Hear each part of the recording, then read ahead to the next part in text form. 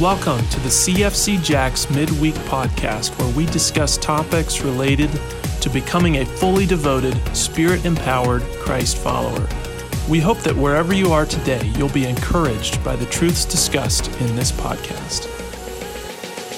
Well, good morning. Welcome to Q&A. We're so glad that you've joined us this morning, and we would encourage you to text in your questions. If you have any from the sermon this morning, you'll see the numbers up on the screen, and Doug would love the opportunity to answer those questions. Actually, I would. This morning. Yeah. And so we do have some that have already come in. Good. But glad that we had a safe service. No need for fire extinguishers this morning. Yes, we had many texts since the Thursday service of a need for a fire extinguisher, which I guess was responsible. Seemed unnecessary, but I guess responsible. But it was a great illustration, and I think it was worth the danger, the perceived danger, we'll say that.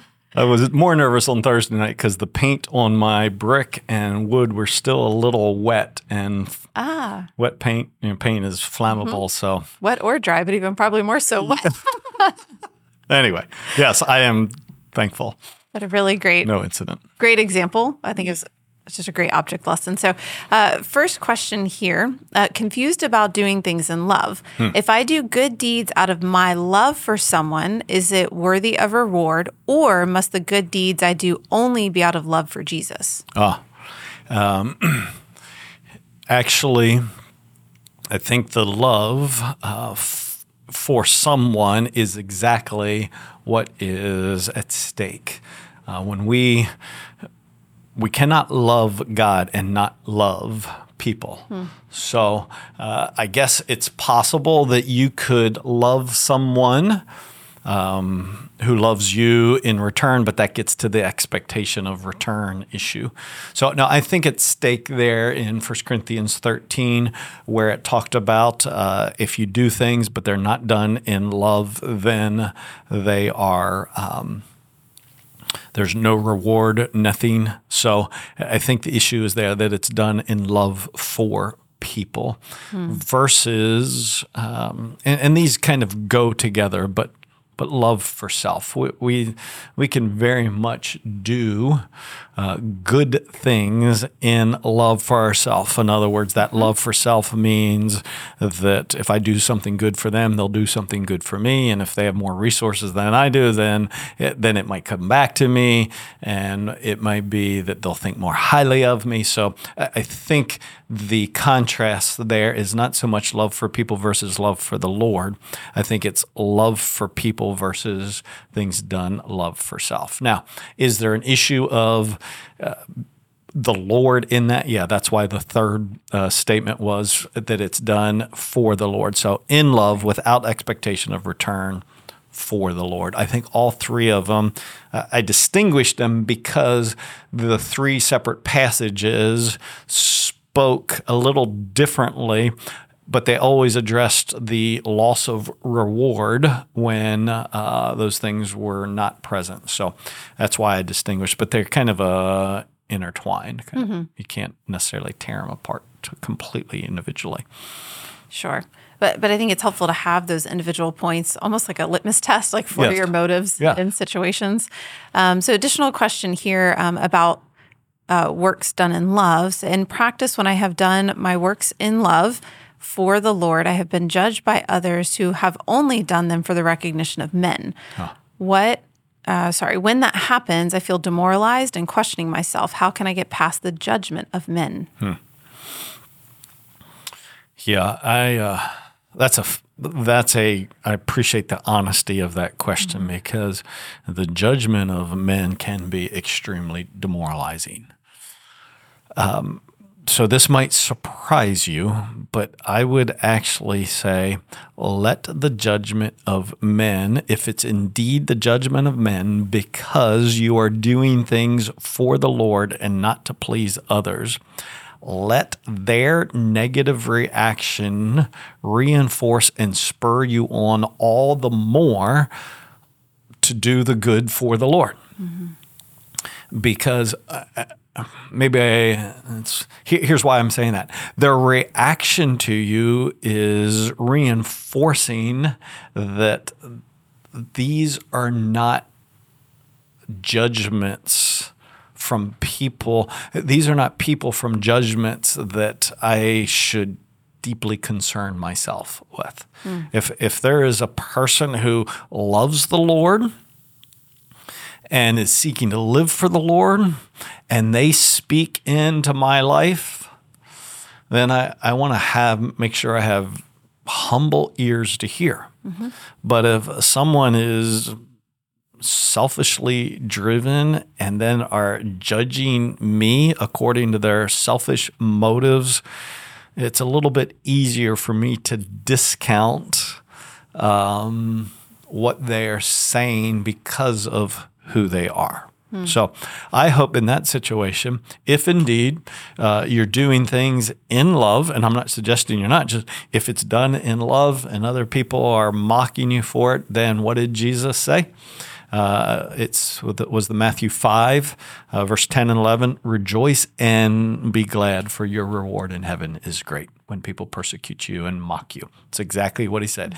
You reward for that. So it's not only reward for the good done, it's reward for being persecuted for the reward for the good done. So you get double. And you never know how the Lord can use your continued acts of love in that individual's life, whomever it may be that has made those statements or judgments. Because and maybe what you're getting at there, Tracy, is that when you continue, they may be persecuting you or mocking you because your life is a bit of a testament against them, and they are feeling the conviction of that. And oftentimes, when we feel conviction, our first response isn't always, oh, thank you. Our first response to conviction when it comes through others is often a defensiveness and a rejecting of that. When that happens, I try not to immediately conclude where they are spiritually based on their first response. The second response is probably a little more accurate. So I know in my own, I just should speak for me, I know in my own life that where there's conviction and I can be resistant at first, don't like it, but it's my second response of, okay, I'm sorry, you are right. I am wrong there, and I want to receive it. So it may be that the good deeds done in love are bringing conviction. And that's why you're getting the response you're getting. Certainly could be. Question, so if the Bema seat is during the tribulation, what then happens for those who come to faith during the tribulation? Good question. And didn't have time to address that. I don't know exactly. I do know this, that we are so time-bound. But once we are out of this body, it's our body that constrains us to time.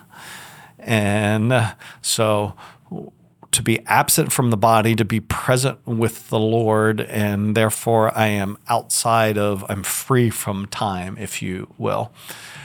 I don't think it's a matter of, oh man, the tribulation started and the judgment seat of Christ was taking place in heaven, but now it's over and it's 6 years in and you died.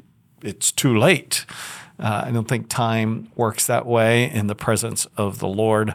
So it's not that, well, there's so many million people, it's going to take a long time. I don't think it's going to take a long time. And I don't think, therefore, because it's not going to take a long time, that it will be over either, that somehow that's completed. So I think the judgment seat of Christ awaits. I don't think a person, when immediately they die, they are immediately go before the judgment seat of Christ. I could be wrong on that. So that was definitely an I think. I think it occurs as part of our rapture, as part of our receiving our new bodies, that that's when we will appear before the judgment seat of Christ. So I think it'll happen for them as soon as they are. They won't be raptured, but in some sense they will, because they'll immediately be before the Lord in the tribulation. The same thing could be asked of those who come to Christ in the millennium, die in the millennium, and will they?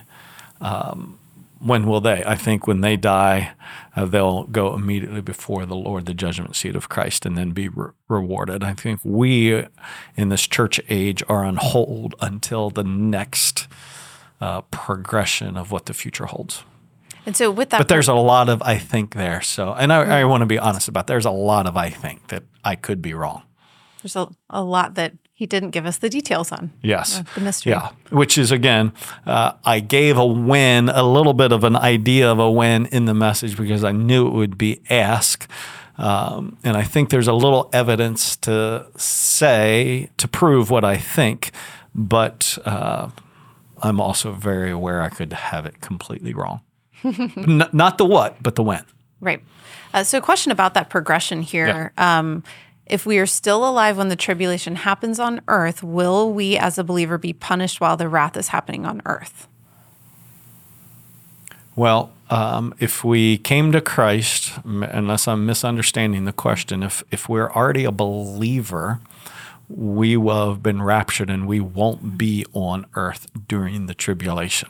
Now, so no, we would not be experiencing the wrath. If a person comes to Christ after the rapture, during the tribulation, will they experience some of the wrath of God on earth? Yes, they will, but it will mostly be the persecution of people.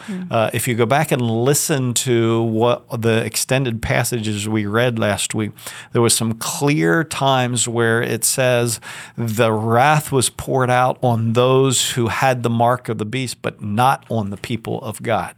It's similar if you know your Old Testament. There was the plagues in Egypt. Some of the plagues in Egypt did not affect the Israelites in the region that they lived called Goshen.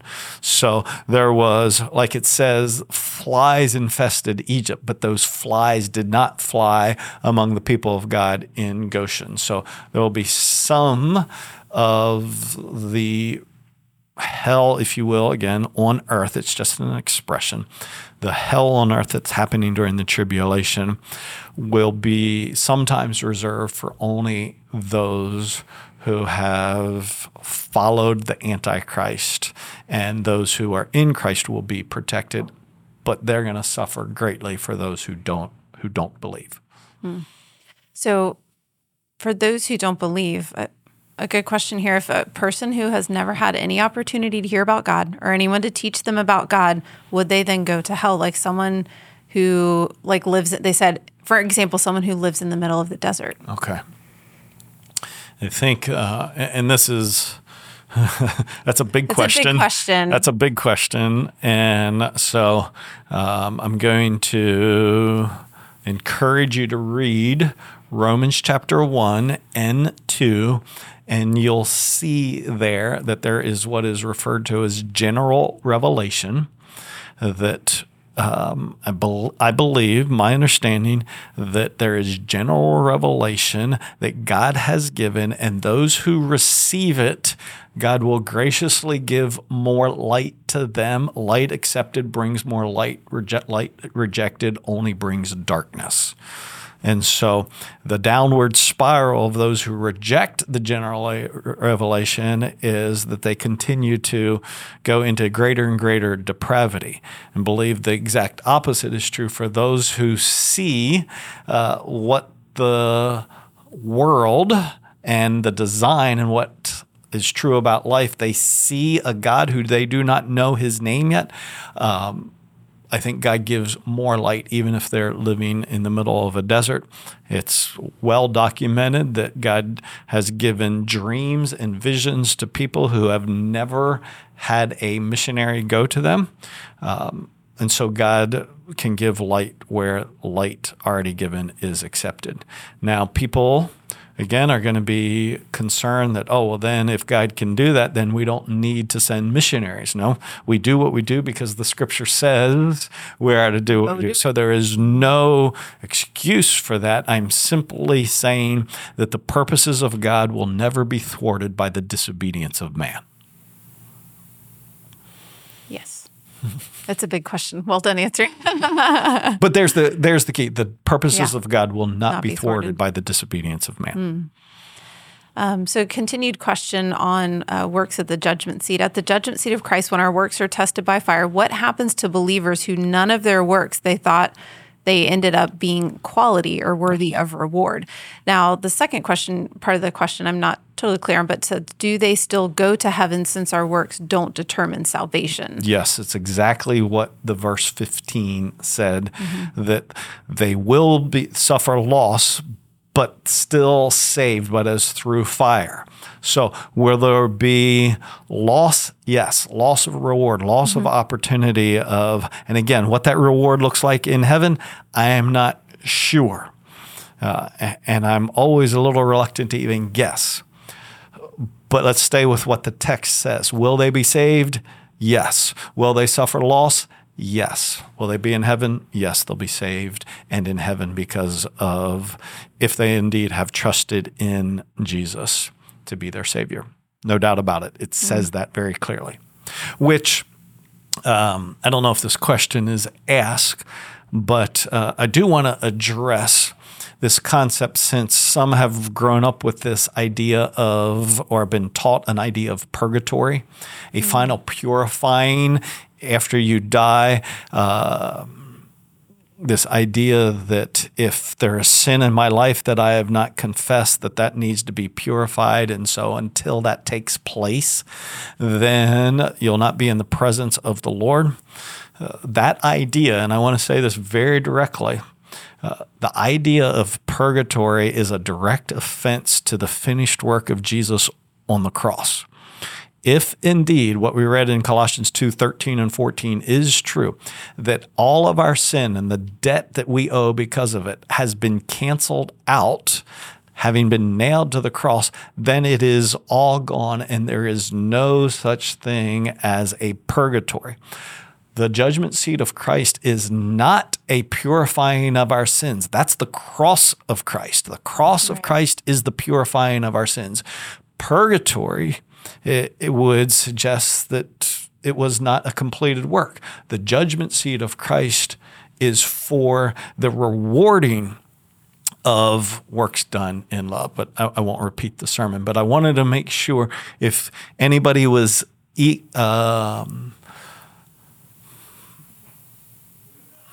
why am I losing my word here? If they are equating purgatory with the fires of the judgment seat of Christ, not the same thing at all. Not at all. All our sin has been paid, and therefore there is no refining of a person in the meantime before they can go into the presence of the Lord. It just makes me think the power of preaching the gospel to ourselves on a regular basis. That reminder that it has been paid. Yes. There's no debt certificate left. There's nothing. It has been paid. Yeah. It's a powerful, powerful reminder. Ideas that our sin is going to show up at the judgment seat of Christ, ideas of purgatory, they are unbiblical manipulatives to try to get people to live the way God intended us to live. And the power to live holy lives is in the power of the cross and the gift of grace, not in fear. Absolutely. Well, thank you so much for joining us. Thank you for your questions. We really do appreciate them and hope you have a great day. Thanks for listening to this episode of the CFC Jacks podcast. Be sure to watch as we release new teachings weekly, along with additional content during the week. If you'd like more information about our church, please visit us at www.cfcjacks.com. Thanks for listening.